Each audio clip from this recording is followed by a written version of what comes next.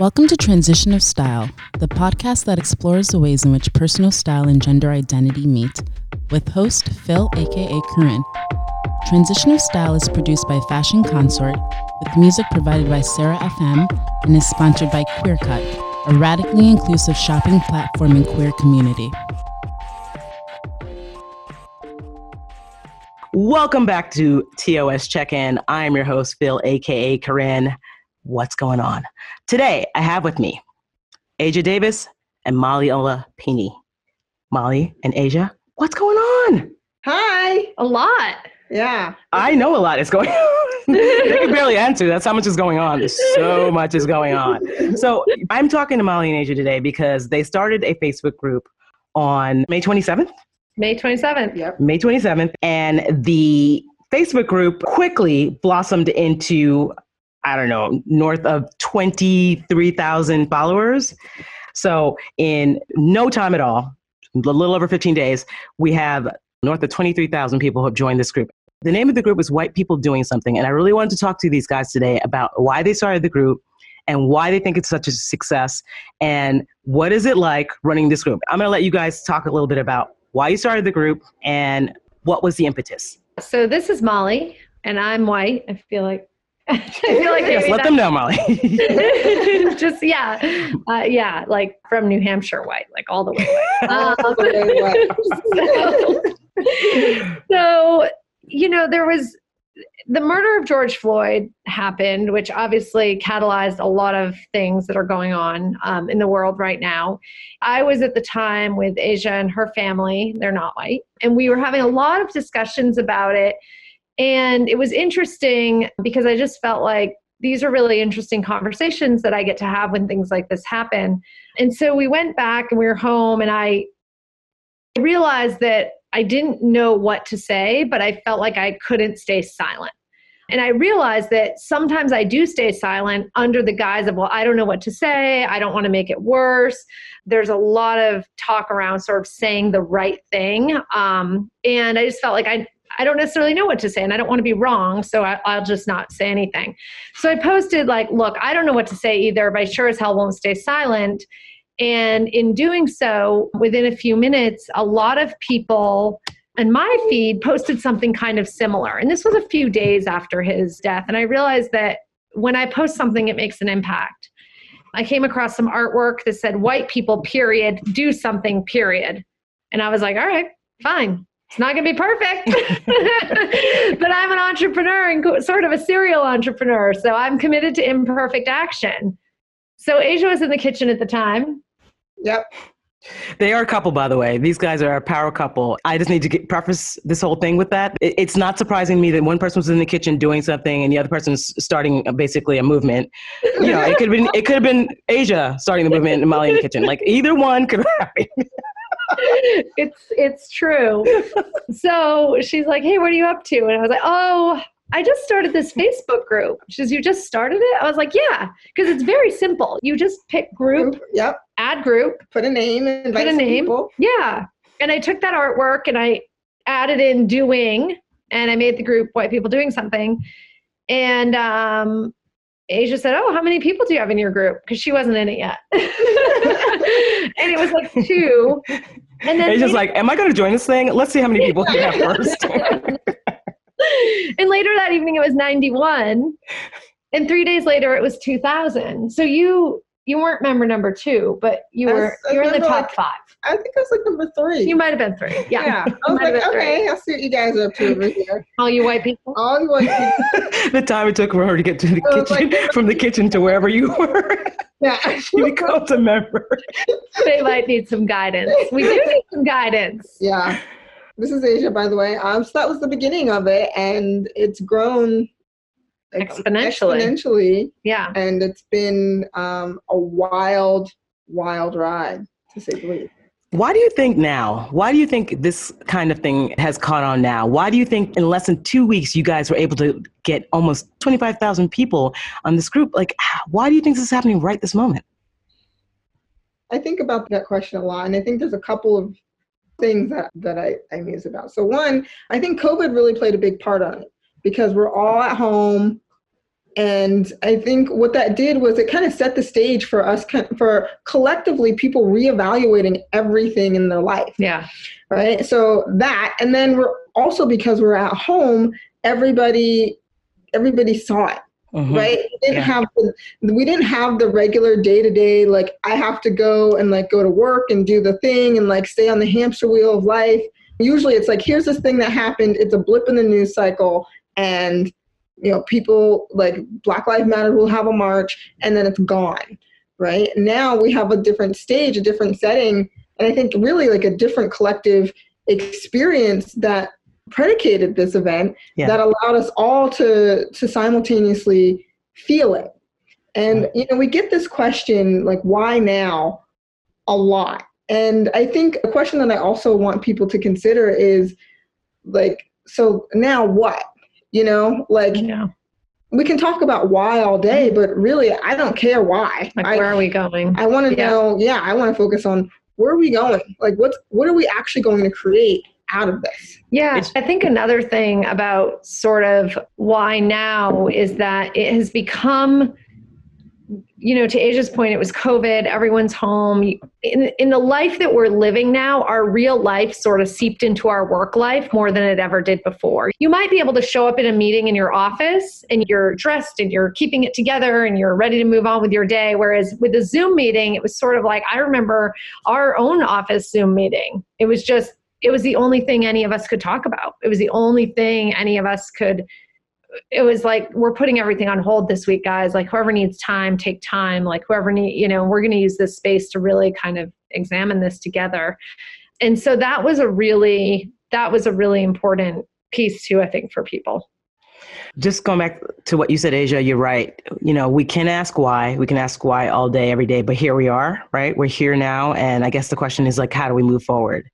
And the thing I love about this group is that you guys put this group together because you're trying to give them pause and try to figure out, okay, how are we going to move forward? Yep. And with that, I want to ask you, what are some of the bedrock principles of the group? What are some of these sort of like things that you are trying to instill in this group in order to, you know, facilitate these conversations, move these conversations forward, have people be more thoughtful about how they're approaching their lives and how they think about race? So one of the biggest things about this group is that there's an intentionality in it. It was not just, let's just assemble all these people and then figure out what to do. There is an absolute intentionality built into what we're up to. You know, it's called white people doing something. What we don't say is white people doing the inner work to help heal racism. But that's really what we mean. And we have two main rules. The rules of engagement are different than from any other group we've seen out there. And so our two rules are, am I making someone wrong? And am I moving this conversation forward? Or is this moving this conversation forward? Because there's so much out there on the internet that people just, like, you just attack each other and make people wrong. And so then there is no discourse, there's no conversation, and there's no room to actually have this conversation in a way that's meaningful and productive. And so what we're doing is we're laying a new groundwork for how to actually communicate with each other. And what happens out of that is that people learn to listen in a way they've never listened before. And so they hear things they've never heard. Exactly. And so, you know, one of the biggest things that I've noticed is that, you know, for however many years, decades, but like especially since Black Lives Matter movement, Black people have always been like, white people, like, you're not listening to me, right? You're not listening. And it's been a big issue. And so we're like, well, why is that, right? And so really it's because a lot of times people are just coming at it from like, they're not ready to listen. There's kind of like an art to like getting people to listen to you. And it's a different way of communicating, right? And it's communicating in a way where we use this term Aikido, right? Like we use, like, it's like verbal Aikido, where when you don't make someone wrong, then there's nothing for them to push against. And so when there's someone isn't pushing against something, that means they're not digging their heels into their position already, which then leaves an opening for another possibility. It leaves space for people to actually hear. Is there some place in your lives, professionally or personally, that you guys have used that so that you knew to bring that to the group? Yeah. I spent the last close to 20 years creating and leading an autism movement globally. And, we wouldn't have gotten very far if I walked in and told people they were wrong about what causes autism. Instead, we were always committed to meeting people where they are. And, we've since kind of refined it and simplified it, because messaging and training 10 people or even 100 is very different than 22,000 at once. So we've really had to kind of simplify all of that. But yeah, I mean, there's everything that we're using in this group, we have actually used. We were talking about that because we did a call yesterday and I said something and she's like, where'd you learn that? And I was like, oh, that could have been City Year when I was doing work there. It could have been, the AmeriCorps program. It could have been Outward Bound is maybe when, so there's group facilitation. There's, the challenge is to keep it sustainable. We can't be the only moderators. We can't respond, we can't respond to 22,000. We're up to over like 250,000 post reactions and comments in the group now or something incredible. And so we're really trying to figure out how do we teach others to use these skills. And one of the coolest things is that they're getting this training ostensibly for the purposes of moderating this group. But they're saying like, oh, my relationship's better because I'm using these techniques, or, this That's is incredible. So better. And we want the conversation. It's an open group. It's a public group. We want the conversation out of the shadows.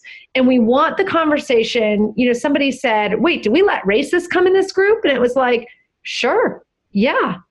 We want everybody in this group because we're here to have a conversation. This isn't just to get all of us together who already think the same things. Right. This is to bring people into this movement who have never seen themselves as part of this movement. We have people buying their first Black Lives Matter signs. We have, and then committing to the actions that keep that from being a performative thing that they're doing. So that's what I think is really, really cool.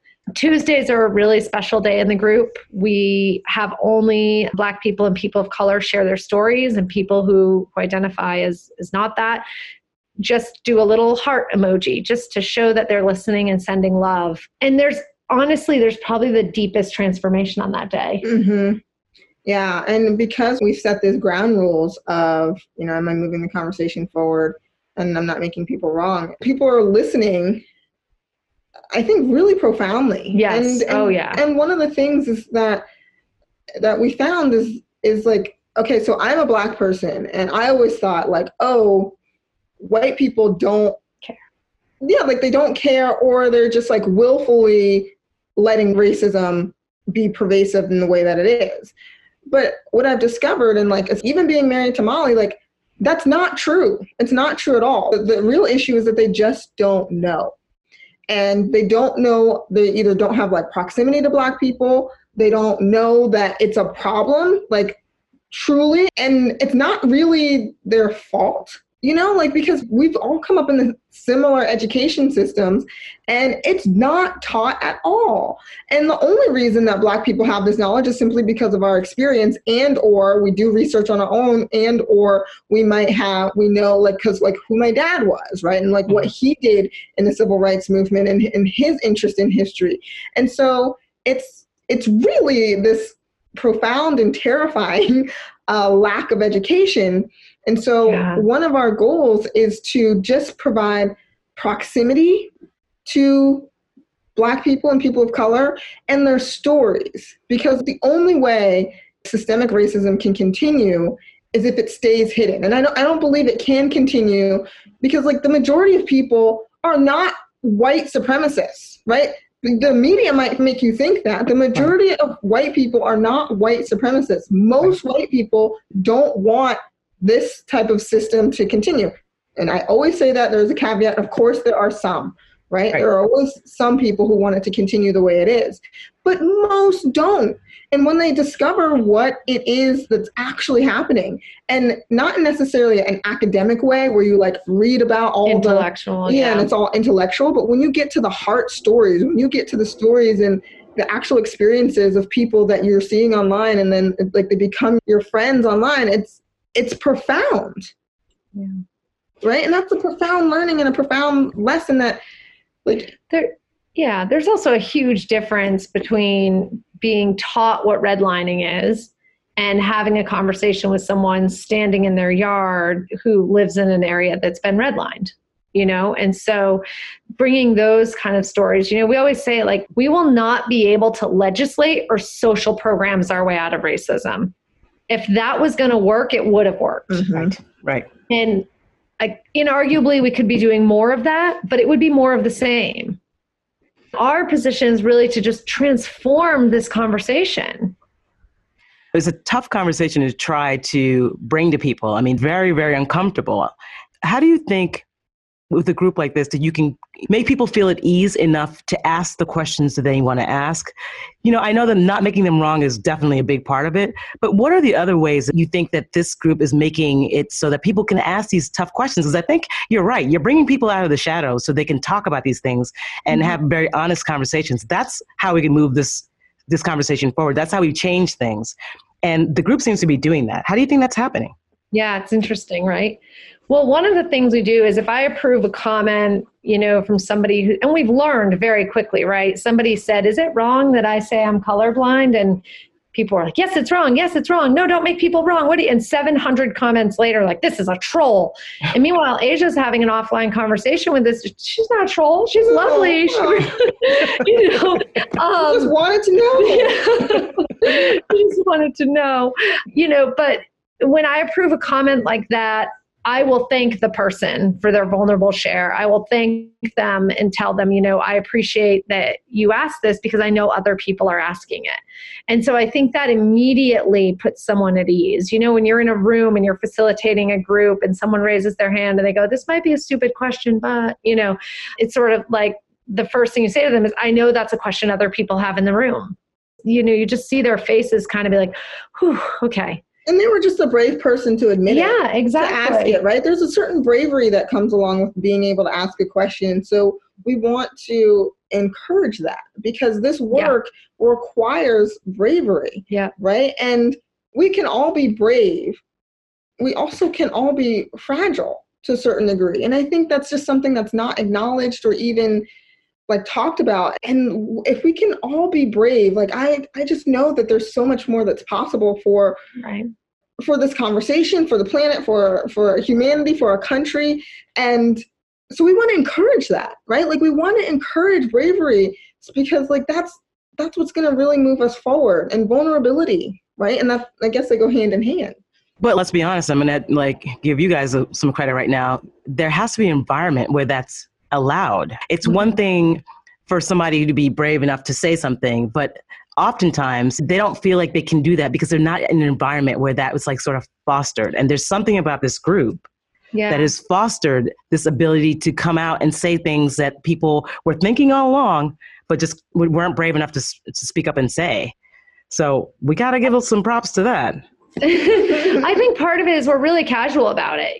There's no hair makeup production before we go live every single morning, much to my chagrin. But, it's like, here we are and what's going on. And sometimes we don't know if the camera's live and sometimes we do. And we just kind of run with it. And so I think showing up committed to that imperfect action makes a difference, and it just shows you hey, we're just real here. If you've seen me on the internet with my other work, it's like you've seen a polished version of me generally, or at the very least I have some makeup on. It's like, this is literally before or after a morning workout, turn the camera on, we've got 22,000 people in the group. What are we talking about? Okay, go. And so I think just showing up like that, it's sort of like the Zoom, the work from home facade. It's kind of like, hey, here's who we are. Yep, the sun's out today. Clothes aren't put away. Yeah. Well, I've known you two for a while and you guys have always operated that way. And, I used to push back. I'm like, no, I can't. I have to get it perfect. And, I learned, I think you guys taught me this idea, this imperfect action. You got me into that. And it's, as a Capricorn, not easy. Kicking and screaming. 100%. It was kicking and screaming. But I was like, okay. And you know what? You were right. You guys were right. You were always right about that.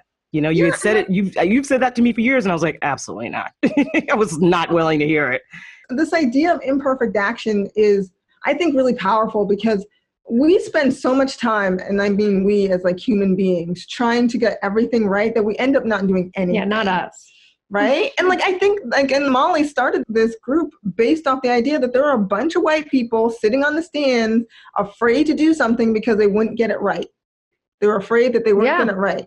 And if you can get that idea out of your head and really just move forward and just like you're committed to moving forward, even if it's ugly, even if you mess up a word here and there and you're going to learn and dust yourself off and keep going, and that's allowed, then there's so much power in that. And when people recognize like their own power and their own voice, and I'm seeing that like over and over again every single day in the group. They're having really powerful conversations outside of the group. We did a thread the other night just to kind of mix it up. And I said, hey, you know, what are some wins? Not even wins. I think it was like, are there any breakthroughs that, you know, what's been happening? And it was really amazing. It was like, people were like, I had this conversation, I had that conversation, you know, and that was kind of the idea, is that this is a test ground.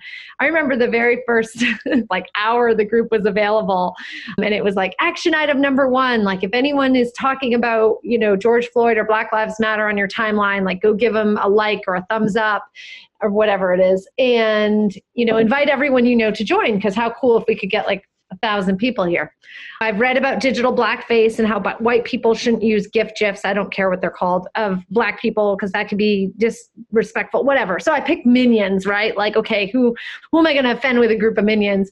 And somebody said, can I ask why you're using this bystander imagery? And I said, you absolutely can.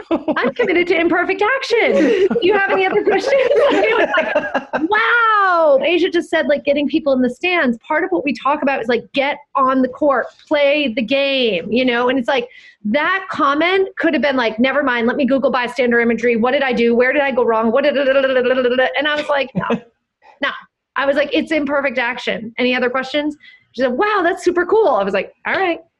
Glad we had that talk. I was just about to say, talk about the getting in the game as opposed to being in the stands. And that imperfect action gets you right in the game, doesn't waste time, doesn't try to make things perfect. It gets you in the game. Mm-hmm. Action creates clarity. We could have spent the last 2 weeks dreaming up this idea while that moment in time went away, or we could turn that moment into a movement by getting into action. And we've gotten so much clarity in the last 2 weeks. Literally just doing it. And we're like, oh, we like this. We don't like that. Oh, right. Yeah. We could have had a 3-hour conversation about whether or not we allow anonymous posts. The first one came through. We all just kind of got on the phone and said, that's not what we're doing here, right? No. That's not aligned. No. Okay, cool. Yeah. Next. That's amazing. What is some of the feedback you're getting about the group?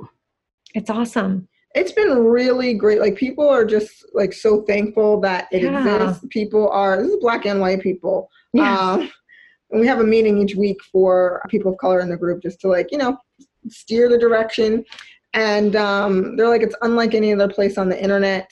For the first time, people feel like people are listening, and that we can actually do this because of what's happening in this community. And I could not agree more. I think it's a very powerful place to be, right? And I don't even really know how to describe it. It's really inspiring to me. It gives me so much hope. Yeah. And it's just like a knowing, right? It's like a deep down knowing in like my heart and my belly that we that we can do this. Like, I think about my father and I think about how he went to the March on Washington and all that kind of stuff. And P.S. and by the way, like, I don't think you had to read any books to join Martin Luther King on you didn't have to Google it. You didn't have to Google it, right? And that's the other thing. What I really feel like I want to be able to just like tell my dad, what you started back then, we finished it. Say more about your dad and some of his past. Tell me a little bit more about that. Well, my dad, he was an adult in the 60s, right? He was there for the March on Washington. He did all that stuff. Yeah, he was a sharecropper's son. So like the amount of quote unquote progress that he was able to make from being a sharecropper's son to playing in the NFL to, you know, working in corporate America is great. And also not that common, you know, and he's like keenly aware of that. Yeah, he is. He talks to me sometimes about feeling guilty because it's like he's like a lucky one, so to speak, in terms of, and yet he's not immune, right? Like a couple years ago, he was talking about how this police officer followed my parents home from the tennis courts around the corner and like literally harass them in their own driveway of our house. It's just like, no matter what, like that's the thing, right? No matter how successful you are, like you're still a Black person in the United States. Right. Can't forget it. Yeah. You can't forget it. You can't forget it. And we're going to change that. We're going to heal that. Yeah. That's what's happening here. And it's so powerful. It's so powerful. Just going back to what you said, though, it's like there's so many incidents that were never caught on camera, that are not on tape, that no one knows about. So this has been going on for a really long time, undocumented, just people talking about their experiences. And finally, we're in a place where people are believing them. People are deciding that they've had enough and something has to be different. That's what's amazing about this group. It feels different. This group feels different. There feels like so much possibility in it. It's pretty incredible. Mm-hmm. Yeah, we think so. One last question for you guys. Running a group like this, it requires a level of patience. And you guys seem to have just an endless supply. Where does that come from? You know, it's funny. Molly has way more patience than I do. I wouldn't know. You both seem very patient. But I learned it from her because I watch her being super patient and I'm like, oh, right.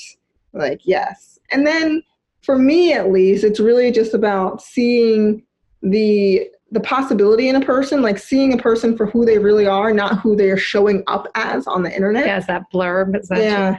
I think the thing that keeps me patient, well, doing international work for 20 years will keep you relatively patient and get you to get that sometimes things are a long game. But really, it's knowing that no one believes anything until it comes out of their own mouth. And so me saying it isn't what's going to get them to believe it. You have to get them to say it. Yeah. If they're going to believe it, they have to be the ones to say it. You have to be patient enough to wait for that to happen. But I'm so okay with that, because if I can wait for it to come out of their own mouth, we're never having the conversation again. Right. They got it. Right. They got it. Not they learned it. They got it on a soul level. And I think that's the difference. In this group, it's not about what you're learning with your brain. It's about what you're like getting on a soul level. Integrating. Yeah. Yeah. That's so powerful. I get what you mean by that. It's one thing to know something in your brain. It's very different when you resonate with it, when you actually feel it in your bones. Yeah. So if that takes a few weeks, it's a big payoff. Okay, it's so worth it to me. Yeah. It's so worth it, because what's that person going to do when they really get it? Not when they regurgitate it as information. When they really get it. When there's a connection or a conversation that's made that difference for them. Talk a little bit about your autism work. Is some of that from your autism work? A little bit, probably. Yeah. I mean, in part of the work that we do, it's all been put on hold because of COVID. There was a lot of international travel. That's what left me with time on my hands to accidentally. You see what happens when she has time in her hands. I am, there's like, I can't be idle. I'm not a good idle-handed person. It's very challenging for me to not have things to do. So I think this is going to keep me busy for a while. Yeah. So in that work, we were working with people in other countries who were creating safe places for kids with autism to be educated. So autism schools, autism centers. And they were, in doing so, they were working in places where they were sometimes the only person doing the work, where the stigma of autism may be that kids are possessed or taken by bad spirits. And, whether that sounds, quote, right or wrong to me, it's not going to do any good for me to tell someone that, right? In wanting the work to be sustainable, that we wanted to make sure that whatever we were doing was with and not for. And, if you look up our old work, it's like do with, not for #. And this is the same thing. Asia talked about having that group on Sundays with all of our members who are people of color. And it's because we're doing with and not for. The actions in this group are informed by the Black community. It's not this white savior will save you, white people know best. It's like, white people, we really don't know best. Also, we can't even engage in this until we sort out our stuff. So that's what we get to do in this group. it's just not as appealing of a name, I think, to be like white people sorting out their own stuff and dismantling racism. That's right. It's not catchy at all. No, just doing something. And you want to get into action? Cool. That's inside work. Got that? Mm-hmm. You good with that? Okay. Exactly right. Yeah. Exactly right. There. Yep. Oh, so. Amazing. You guys, it's been so great talking to you guys.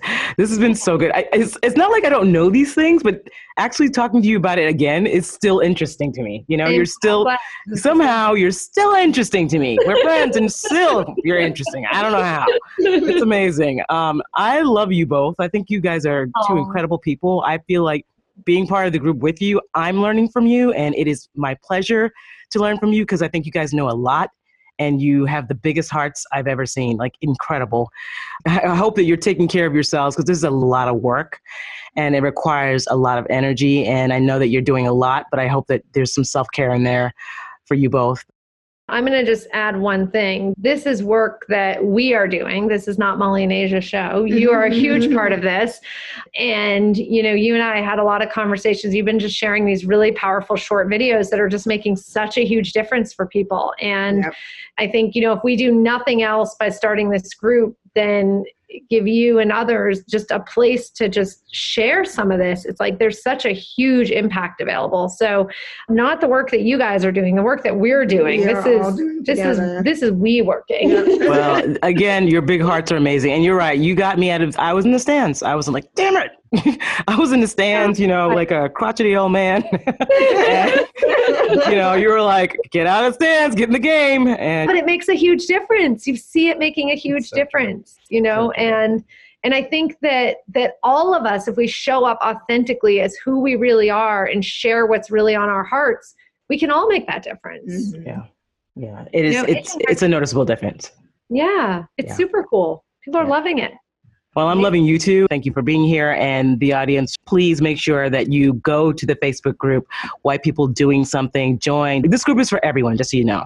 I want to make sure everyone's well aware. This is not just for white people, it's for everyone. People of color, Black people, they have lots of platform. They're being heard. People are being listened to. Conversations are being had. It is so powerful. So get involved, get out of the stands, get in the game. Do you like the way I ended that? All right, guys. Thank you for being with me today. Yeah. Thanks for tuning in to this episode of Transition of Style. If you like what you hear, please remember to subscribe and leave us a review wherever you get your podcasts. Visit us on our show page at transitionofstyle.com for more information and follow us to share in the conversation on Instagram at Transition of Style.